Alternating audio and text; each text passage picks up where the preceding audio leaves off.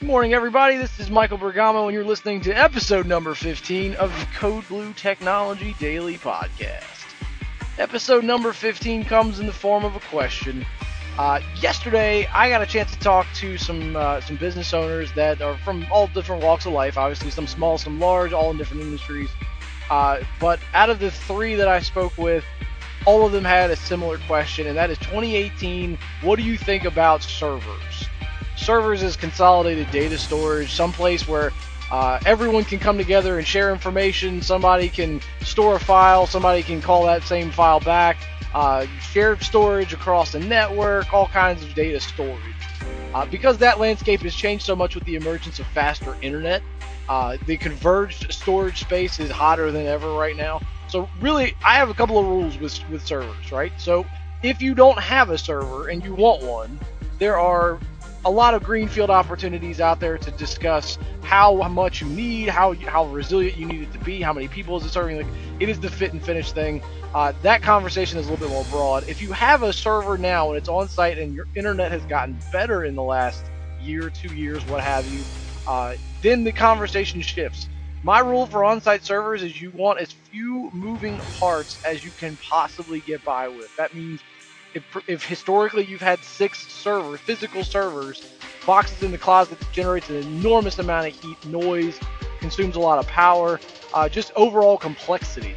So there are new technologies out there that allow us to still have the segregation of 6 individual servers, but on a footprint that is so much smaller. Hyper-converged storage. It's not this crazy thing that was only relegated now to Google and Facebook and some of these larger companies. It is at a price point now, a technology understanding level that is just, it's attainable, and it's so smart, and we love to sit down and talk about that. If for whatever reason you have no servers on site and you're looking to move directly to the cloud, my advice there, stick local.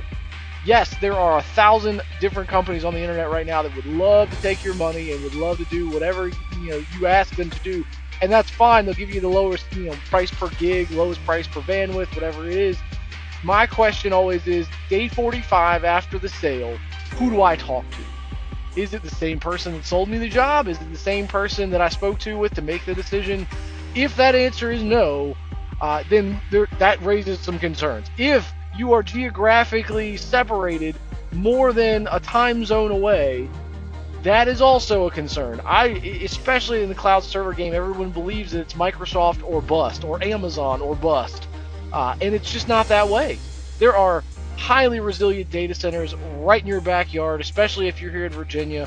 We have a ton of great options, and they're all done and maintained by people that know and love you, and they want you to succeed. So anytime you have a question, anytime you want to grow, add, scale down, whatever the case may be, you're going to want to do that with somebody that can and absolutely wants to be a part of that conversation. And it's not, hey, I know you did this deal with me 1,000 years ago. I hope you're still with that company. No, it's a we're a family here. Everybody that you're going to deal with is going to be around for the long haul, especially in data storage. That is only reserved for our top class of engineers, salespeople that have been around for a long time.